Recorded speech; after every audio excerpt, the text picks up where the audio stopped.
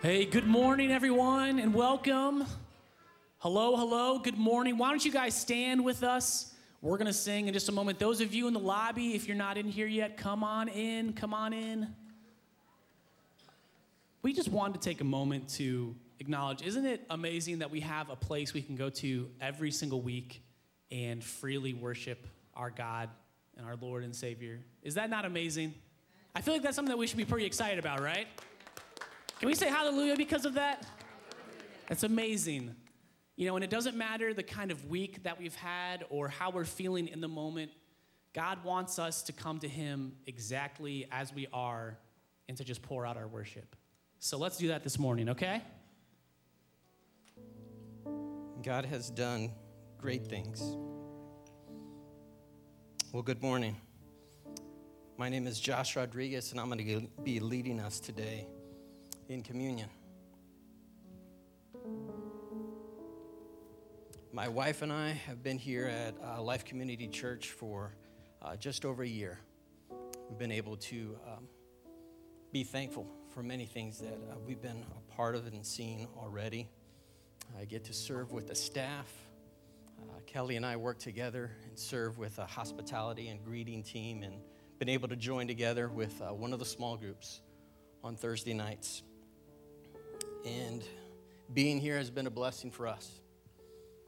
And in the past year, there are a number of things that we can think of that we are thankful for.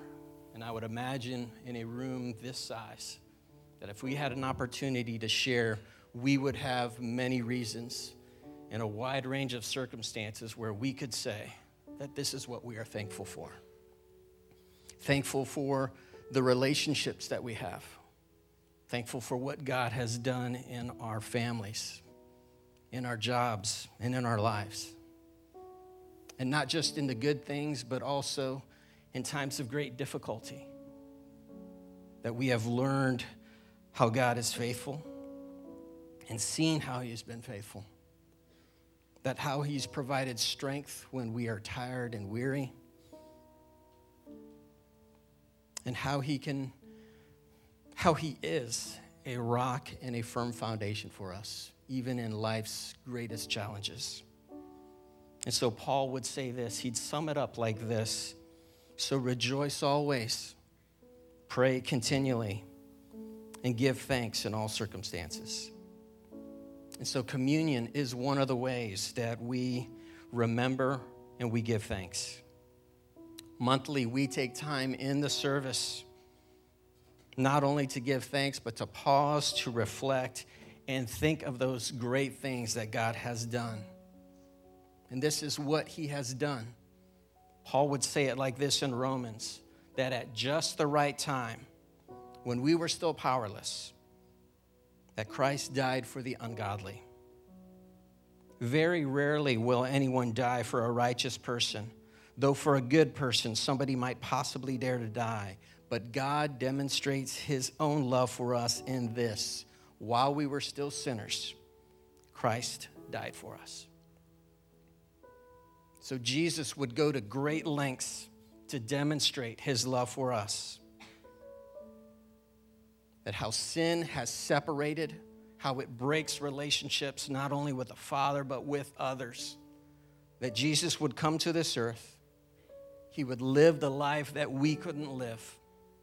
That he would pay a debt that he did not owe. And willingly, he would go to the cross and lay down his life for our life. A perfect sacrifice on our behalf. And so in communion, we take these tangible items, these symbols of the bread and the juice, to remind us that Jesus' body was broken for us, that his blood was spilled on our behalf. And it's a practice for followers of Jesus. This is not the means to our salvation. Communion is an act of obedience, and it's an opportunity for us to remember what he has done when he provides that salvation for us. So since communion is just for followers of Jesus, we leave it up to you to decide for you and your family if you want to join and participate with us today. So I'm going to give us a moment. You can come down, and there's tables there with the bread and the juice. And as you would grab them, go ahead and bring them back up to your seat and take some time to pause and reflect and to remember the great things that God has done. And after we've held them together, then I'm going to lead us. That way we take those emblems, the bread and the juice. We'll do that all together. Okay? So why don't you go ahead to those tables and grab them? It says this in the Gospels. While they were eating, Jesus took the bread, and when he had given thanks, he broke it and gave it to the disciples, saying, "Take and eat. This is my body." Let's eat the bread together.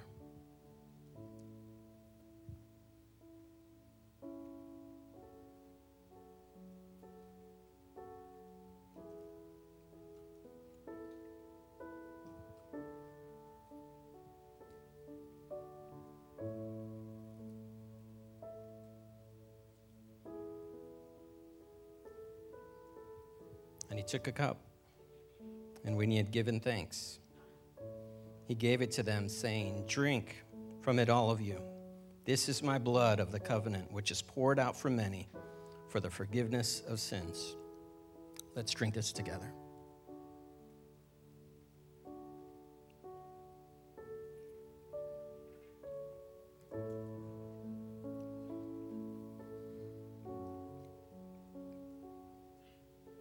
God, we give you thanks for the great things that you have done, that you are doing, and that you will do around us, in us, and through this. We thank you for your amazing grace and your great grace. And so we'll continue to sing about that grace. Everybody, except for the kids, can have a seat. It's been so good being with you so far. Kids, you are dismissed to Kids Life. All right. Good morning. Oh, man, it's so good to hear people singing and just hear our voices together as one. What an amazing, amazing thing to happen. We're so glad you're here. If you're new, I'm Dan. I'm the lead pastor here at Life Community, and this is... Oh, I'm Lee, the communications director. And on the screen, you'll see, if you guys can put it up, there's a QR code there. Is that what it's called? Yes. QR code, okay. Not Sorry. URL code. Okay, I did QR say that code. earlier. Oh, gosh, that's a whole other story. That's age showing. Anyway, we want to walk with you. So this is a link to the Connect card, just to get to know you. So whether you're at home or here, go ahead and you can get your camera out, and nobody will look at you funny, and fill out the contact card for us. So we're excited to get to know you. When you came in, you received some papers, right? And some, again? The block map again? How many times? And there's a reason for it, right? There definitely is. Yeah. I was thinking this morning on the way in, I counted there are 9 things that I'm very passionate about. And one of them happens to be what God put on our heart a while ago about loving our neighbors, our literal neighbors who are outside our doors, whether you're in a dorm, an apartment, we all have neighbors. And just like we sang, it hit me that we sang, "I'm yours forever." And there's something about bringing that love that God has to us, to our neighbors who are made in God's image, and they can be his forever. That's why we do this block map. And so if this block map is new to you, let me explain it. The first step in getting to know your neighbors with the purpose of loving your neighbors, loving other image bearers, is getting to know their name. Sounds simple, could be awkward. You could have lived next to them for 10, 15 years and not know their name. So if this is new to you, think about who's living around you, again, in your dorm, your apartment, your neighborhood, your street, and write out as many names as you know. For those of you who went, "Oh no, not this again," I have a different thing that we're going to talk about today. So you filled out this block map before. Now this morning, let's zero in on one particular square. So what I want you guys to do is think about the neighbors around you. Is there one relationship, one person, one family, a kid, someone that God is moving in that relationship. You've gotten to know their name. You're getting to know them a little deeper. Now, look, take some time, and you can journal if you want on the paper, but think about that, identify that relationship. Think about how God is maybe prompting you to go deeper with them, to love them a little deeper. And again, the whole goal in this is God loves us, we love his people, and we want his people to know him as well. So we'll give you some time to think about that one person or that one family. And then we're going to talk about winter, because how do you It's neighbor in the impossible, winter? Right? God does not work in the wintertime. No, he doesn't. So how are we supposed to reach out to our neighbors? I don't know. We're done. No. I will say, so this is a running joke among my family, is whenever someone drives by on our street and I'm out, I always wave to them, trying to be that friendly neighbor. I would say 8 times out of 10, no one sees me. And so I'm just standing there like Forrest Gump, waving.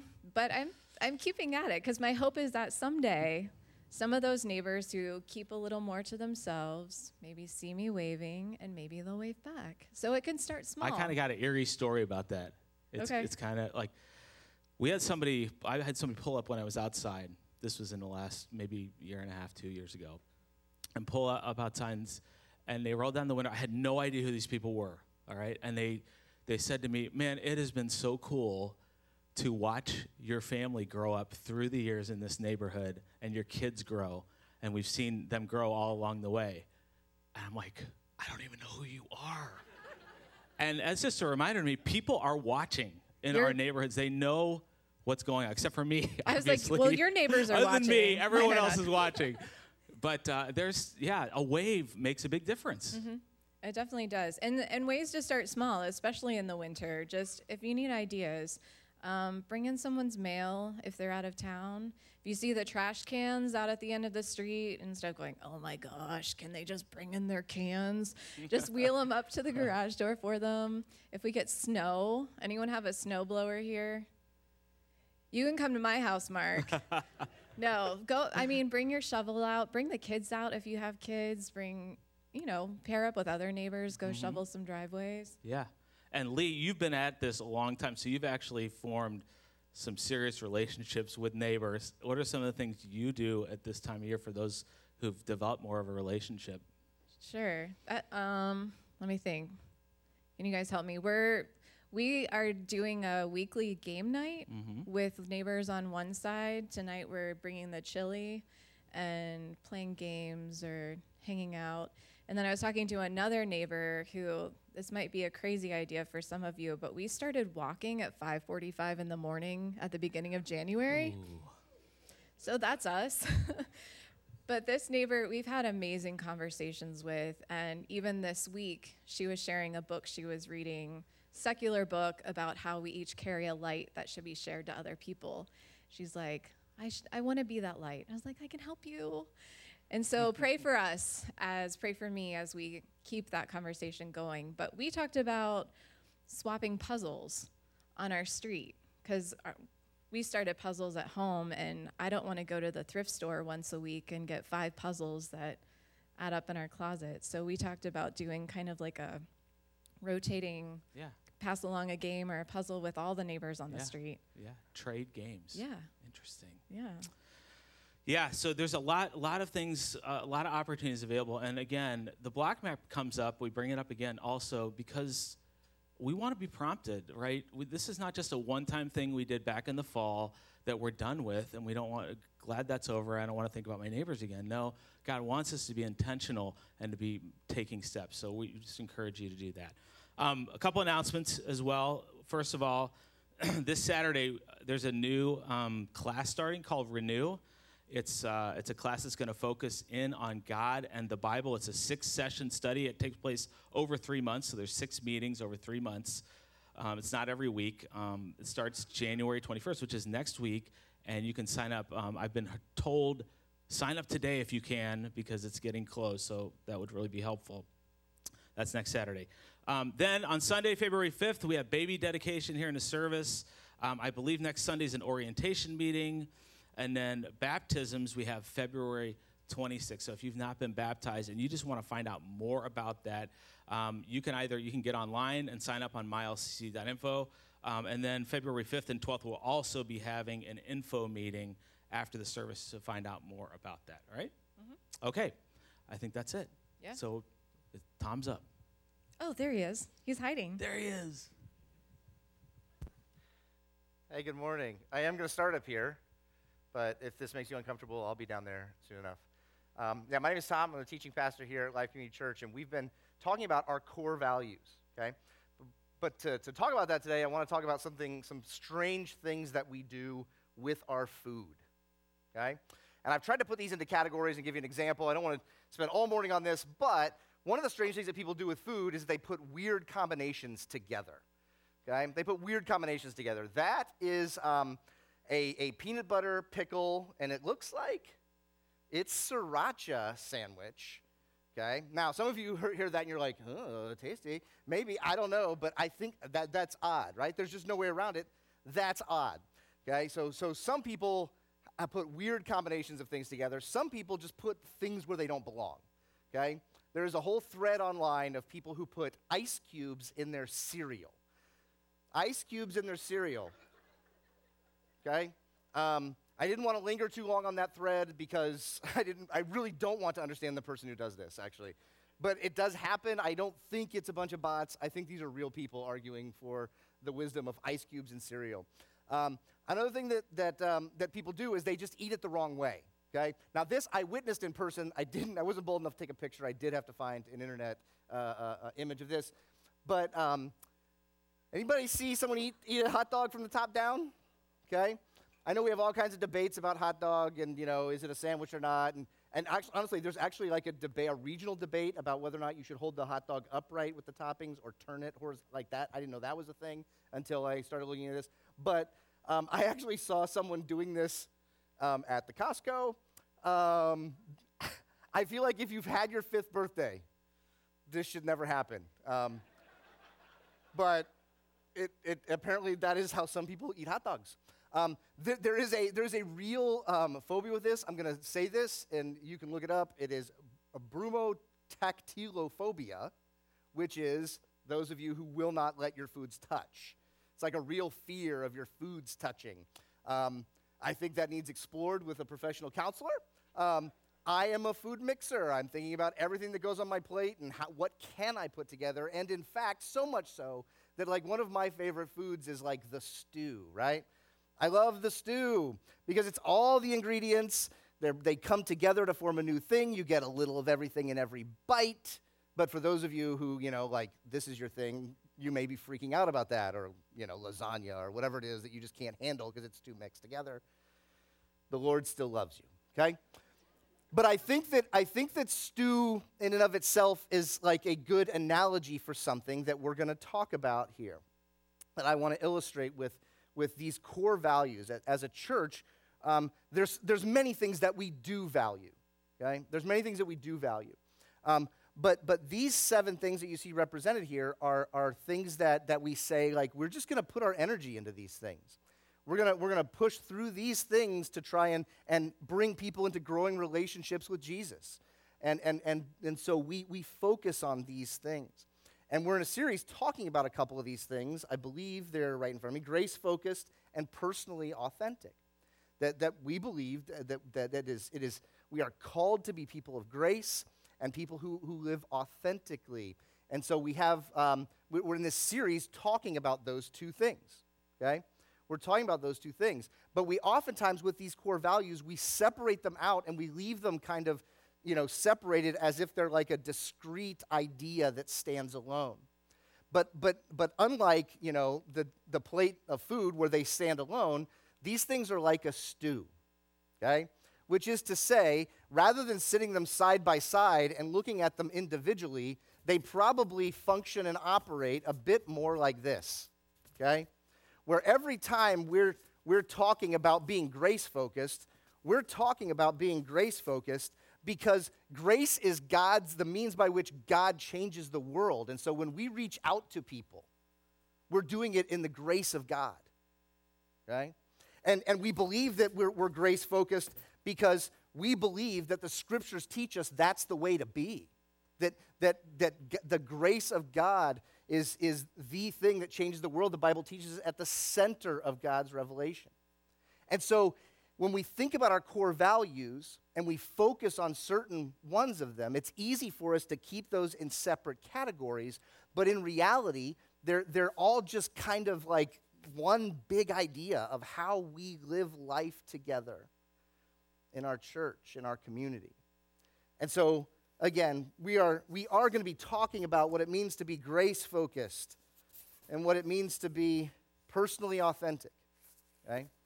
But with that, please keep in mind that these things are not just individual categories, okay? Together, they form a picture of what life with Christ looks like. And last week, Dan defined these things for us when we started this series, where he said that biblical authenticity is living true to what God says about you, and in light of that, being honest with yourself and others about your current spiritual condition. That authenticity it's a buzzword sort of culturally to be authentic, be true to yourself, okay? And we don't necessarily, like, to be true to yourself may be shorthand for some of this, but we feel like it's important that we do differentiate from sort of the worldly idea of true to yourself.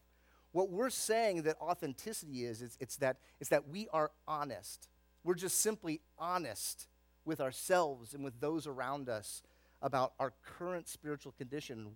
Where are we struggling when it comes to knowing and loving and being with God? Okay? Where are those places, and being honest in those spaces? But also, we're talking about the relationship of authenticity and grace. And grace is simply undeserved, unmerited favor, or unearned favor. Like, we've done nothing to earn grace. It's just given to us. It's something good that's credited to us. Someone has come along, and they've just put 7 figures in our account. Okay? We didn't work for it.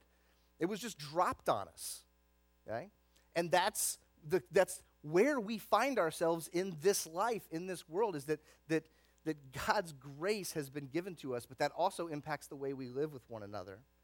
And so as we move through this, Dan also last week, just to recap before we look at a new passage this morning, okay, that this authenticity grace cycle gets created, that as I'm able to be honest with who I am, that around me people give me grace even in my frailty, in my deficiencies. They give me grace. And the more they give me grace, the more I can be authentic, the more emboldened I am to be honest about where I am. But the more honest that we are, the more grace abounds. You follow? And that which breeds more authenticity. It's this cycle. But we talked about what happens like when we stop giving one another grace, people stop being authentic, right? We stop being authentic because we're afraid of the judgment that other people are going to put on us. And so we just sort of back off.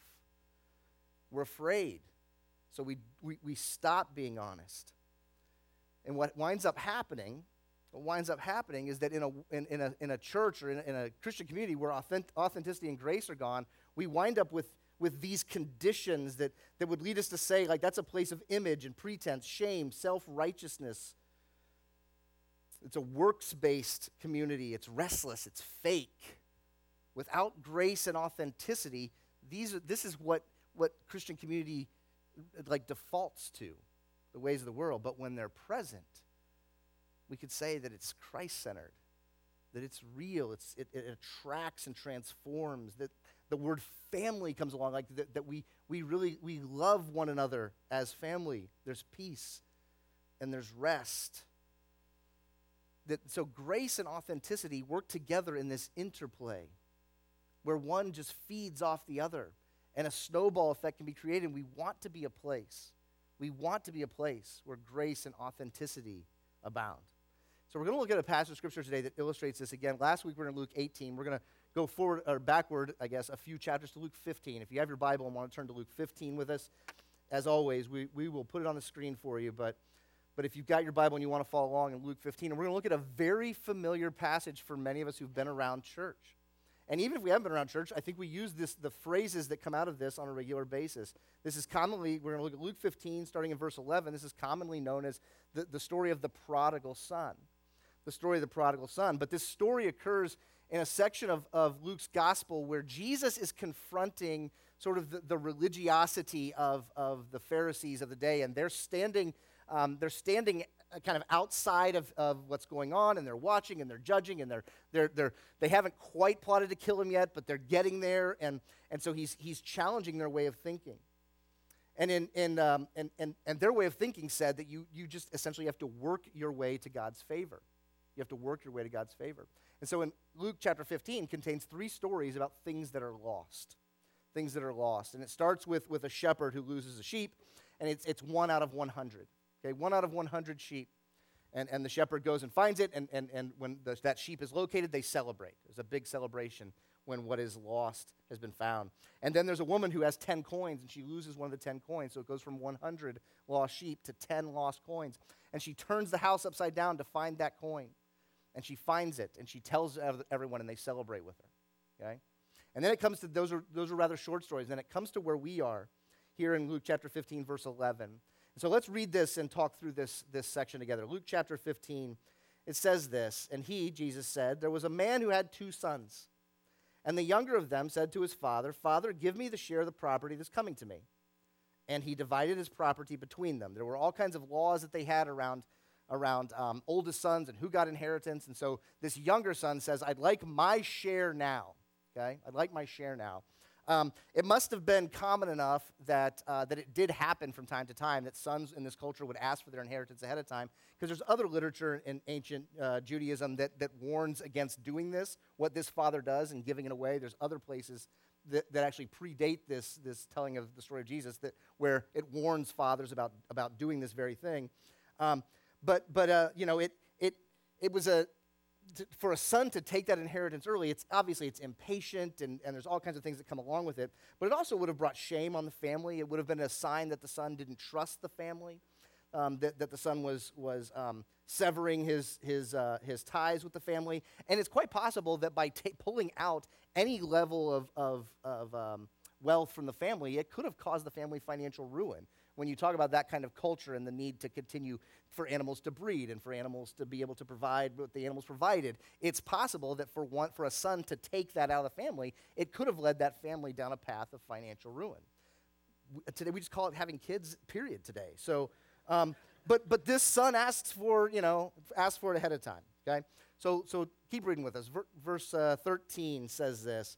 It says, not many days later, the younger son gathered all he had and took a journey into a far country, and there he squandered his property in reckless living. We'll hear more about the reckless living later, but at this point in time, reckless, it's just like thoughtless, right? Like spending his money on things that didn't give a return back.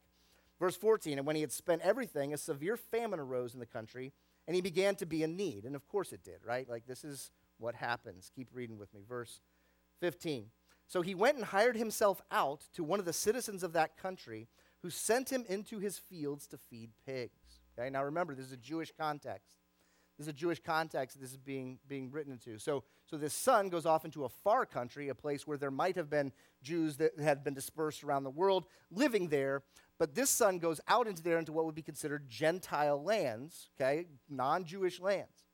And so he's in a place that is at sort of outside the bubble of his birth, outside of the culture of his birth.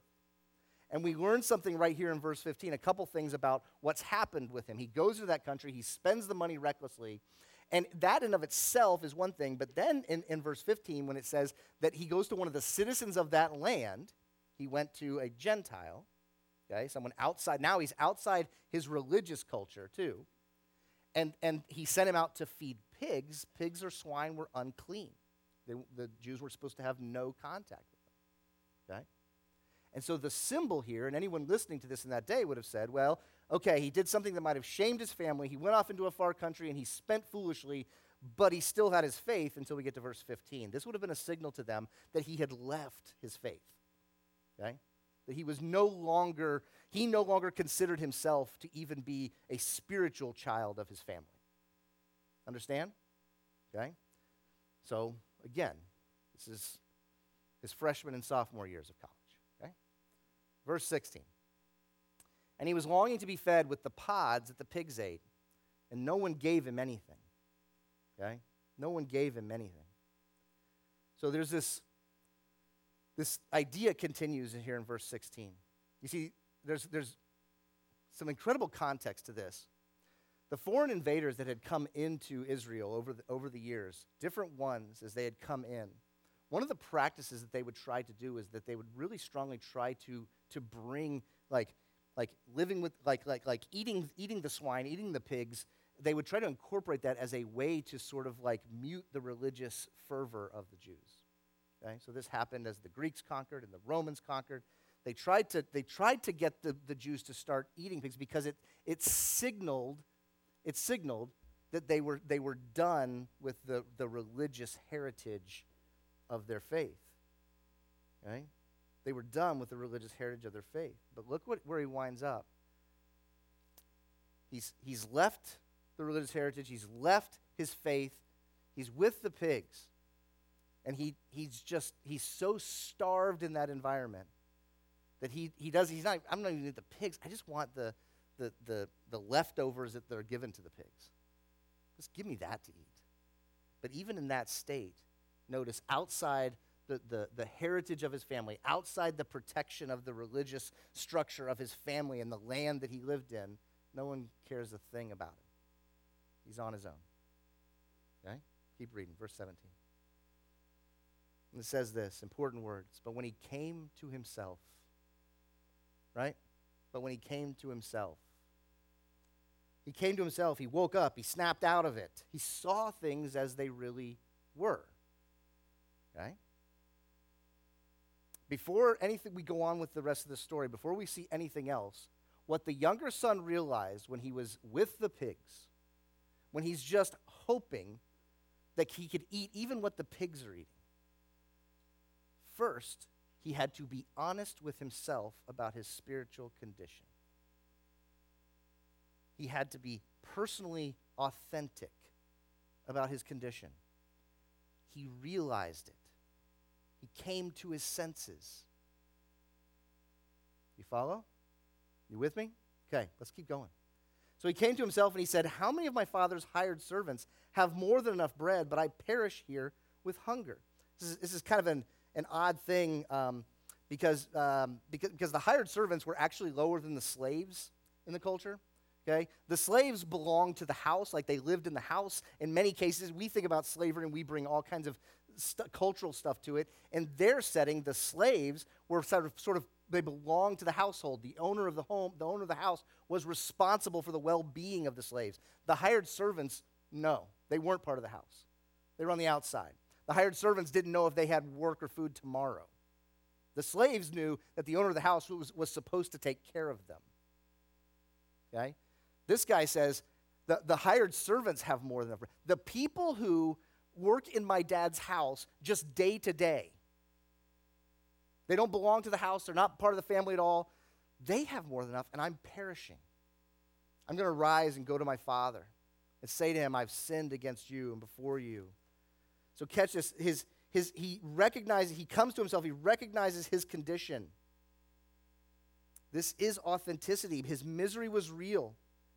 He accepted his responsibility in it. He acknowledged the broken relationship with the Father. You catch this? This is part of the process. He remembered what he had. There's a remembering and then a movement, a repenting. There's remorse that leads to action. He feels certain things and he doesn't leave it there. He initiates change. So look at what he says in verse 19. I'm no longer worthy to be called your son. He says, I'm going to say to my father, treat me as one of your hired servants. Remember, he's saying, I don't expect my father to even welcome me back into the house as a servant. I'm willing to just go there as a hired, a daily worker. Okay? Keep reading, verse 20. And he arose, and he came to his father, but while he was still a long way off, his father saw him and felt compassion and ran and embraced him and kissed him. Notice the order of events here. The son shows up and the father comes out to meet him. Before the son, remember the son had a rehearsed speech? Before he can even get the first word out, the father comes out and embraces him and kisses him, welcomes him. There's other options, right? Like there's other things the father could have done, and some of them are clear, right? Like the father could have just flat out rejected him, ignored him. You're no longer my son. That's a possibility. It would have been lawful under their law, it would have been lawful for him to have the son executed. He could have had the son executed. Okay? He could have put the son in probation, right? Okay, well, we're going to see how this goes. Start as a hired servant. Maybe we'll make you a servant slave in the house. Then from there, we're going to work our way up till maybe, I don't know. We let you watch, a sheep or two. Okay? But the father treats the recent past with the son, however long this period of time had been, treats it as no matter. So he felt compassion. He ran, embraced him, and kissed him.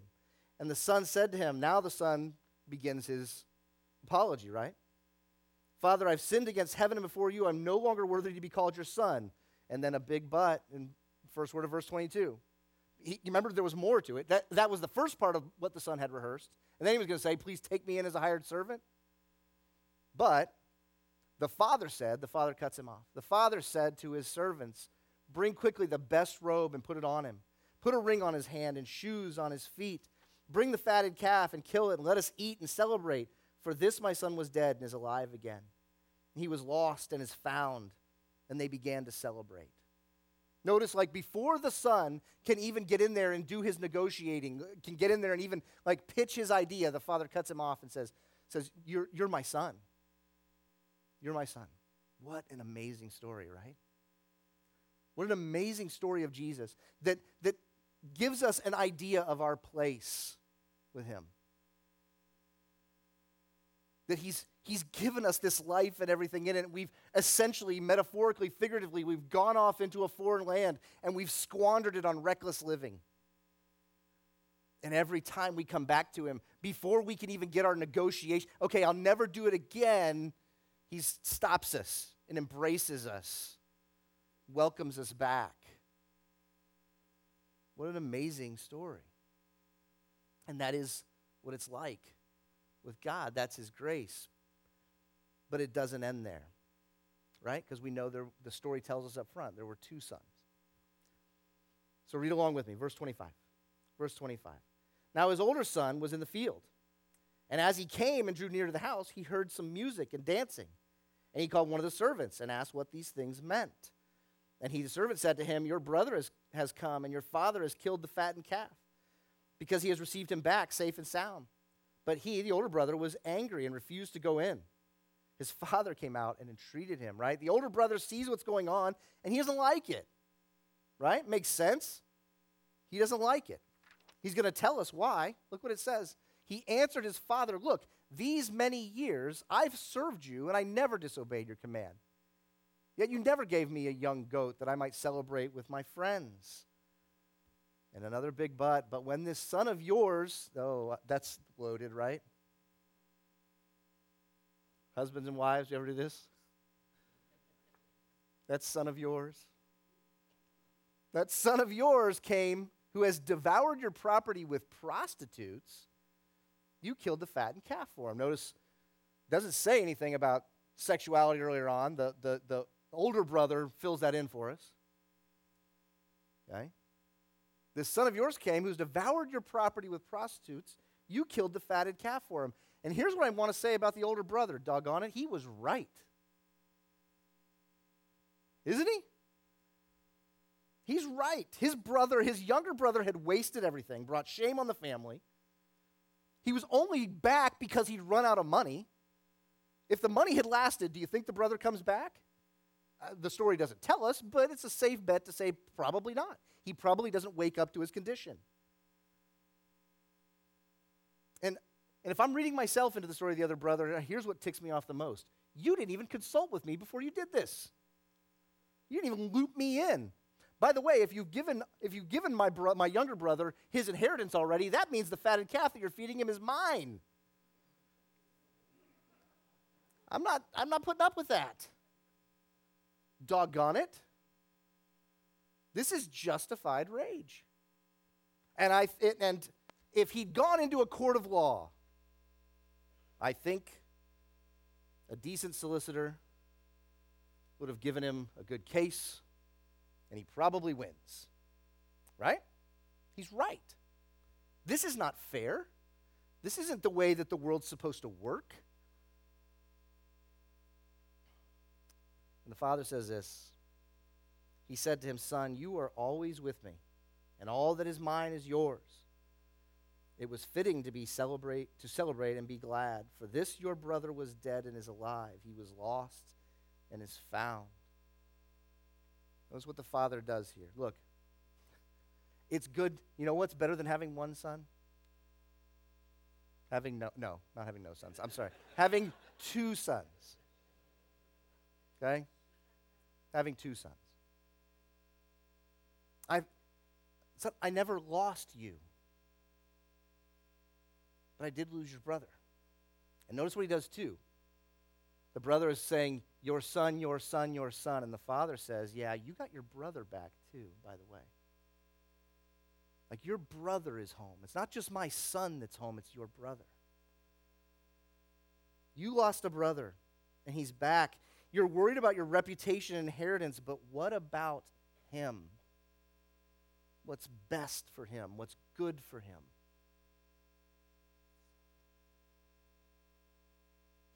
The story ends with the brother on the older brother on the outside still. Did you catch that? He comes back. He doesn't go into the house. The father has to go out to him, which the father does. He indulges this. And it doesn't tell us where the older brother goes from there. But it leaves him on the outside of the house. He's unwilling to accept the father's grace for the lost brother.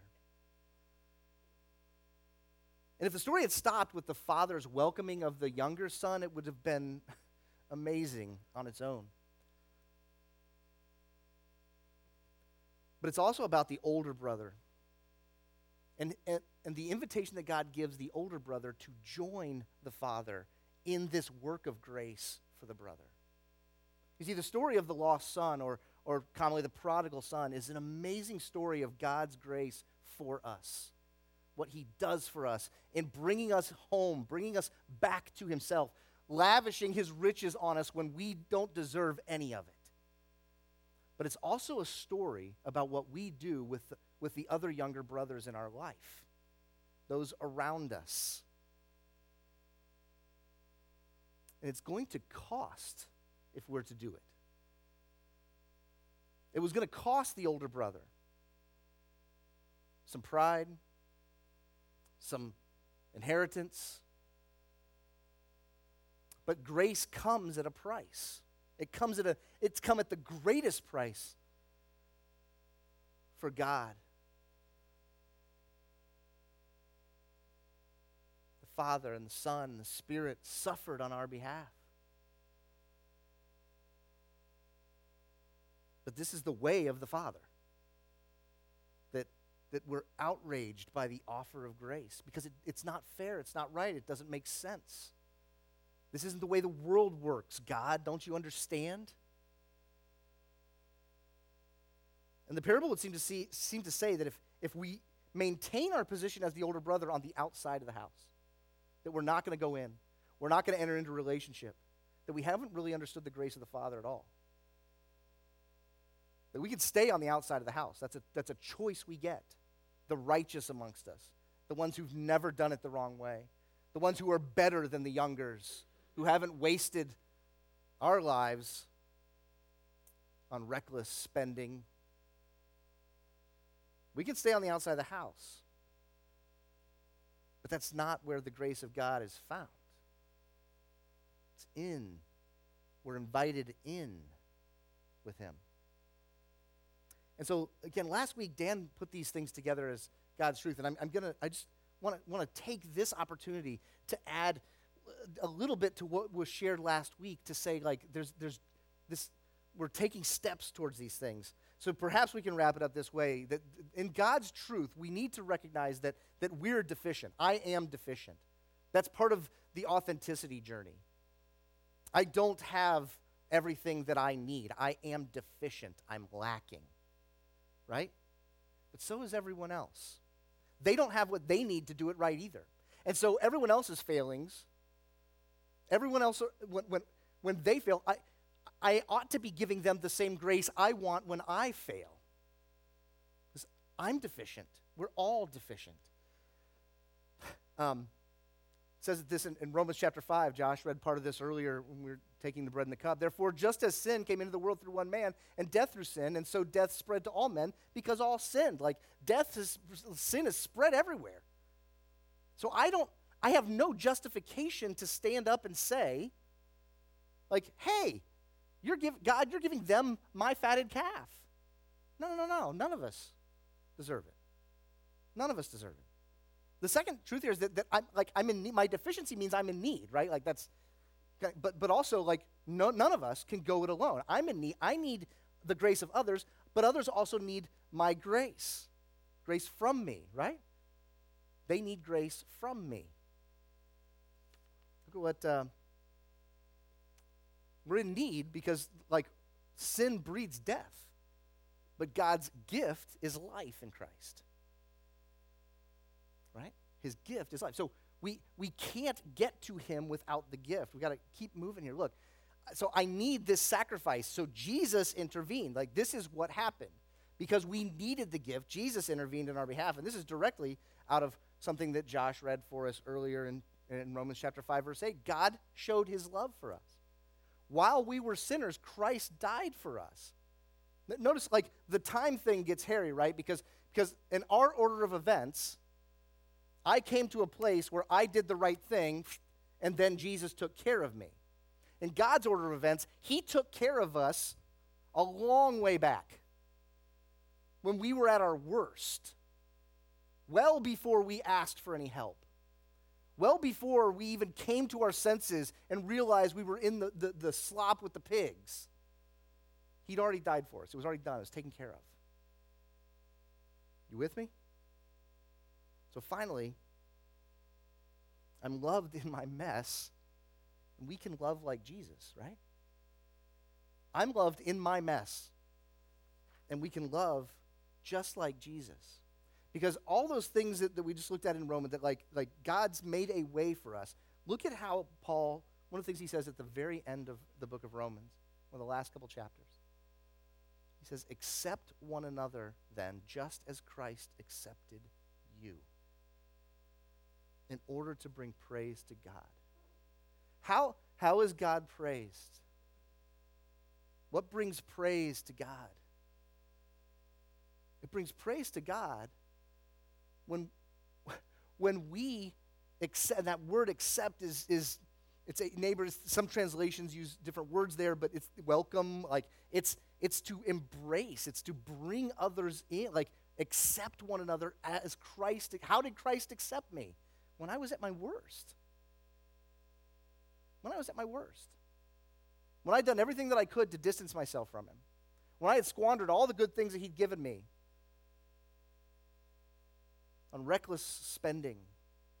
When anyone could rightly say, point their finger at me and say, he wasted everything you gave him, God, on prostitutes. It would have been true about me. Wasted it. Blew it on things that don't matter. Things that, in the end, harm me. Things that ruin my life. I don't deserve God's grace. No one does. No one does. But Paul says to us, accept, welcome, bring others in the same way that you were brought in by Jesus. See, in the story of the two brothers, we're all both brothers in the story. We're not one or the other. We're all both. The younger recognizes his need for God's grace. He comes to his senses. The older needs to offer God's grace. The story didn't stop with the father welcoming the younger son. It went on to explain that the older son, the older brother, needed to offer God's grace. We enter into this by confessing that this is who I truly am, authentically a sinner. I'm a son in need of a father's compassion. And then when we see ourselves as we really are, We can look at those around us and understand that my brothers and sisters around me need that same offer. And God's inviting me to be the agent of that offer in their lives. So here at Life Community Church, we want to be grace-focused and personally authentic because they're at the core of who God is, what he's called us to. Will you pray with me? God, we come to you and confess and acknowledge that we need you.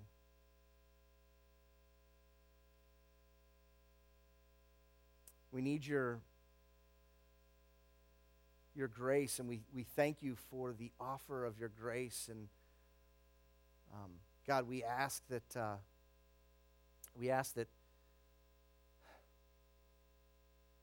you continue to show us how we live that grace, how we welcome others as you've welcomed us, accepting them as you've accepted us, embracing them as you've embraced us. God, we know that on our own we can't do it, but we don't want to stand on the outside of the house as you celebrate the lost coming to know you. Would you help us to see your hand of grace in all the work around us? Would you show us what it means to be honest with our lives and with those around us? And God, we thank you. We thank you for making this way to you that we can't accomplish on our own. And we pray all of this in your name, Jesus. Amen. God, we want that to be our prayer this morning. As we leave this place, that we focus less on ourselves, God, and more on the fact that while we were still sinning, while we are still sinners, you have died for us. Help us to extend that same grace to others. God, we love you and we praise you. And it's in your name that we pray. Amen. I don't even want to give closing announcements. I just want to sit in that song for just a second longer. So good just to be together this morning. Thank you for joining us, just to speak the name of Jesus together, to worship together, to take communion together. So, so good. I do want to just remind us, I love that analogy, Tom, on the stew and all the things we had listed up here. And they all work together, right? All our core values. So this next Saturday, this God in the Bible class begins. And so when you think of us being personally authentic and grace-focused, we're also unapologetically biblical. And so it is for anyone around here who says, I'm at the age I could learn to drive and up. So if you are a new believer and you go, I just really want to understand the Bible a little better, how it fits together, this is for you. If you go, I know the Bible really well, but I would love to know to articulate it better or just be reminded of those things, it's for you. It is for anybody around here who just would like to be part of it. 6 weeks, but not consecutive, mylcc.info. Please sign up today if you are planning on it. Have a great day.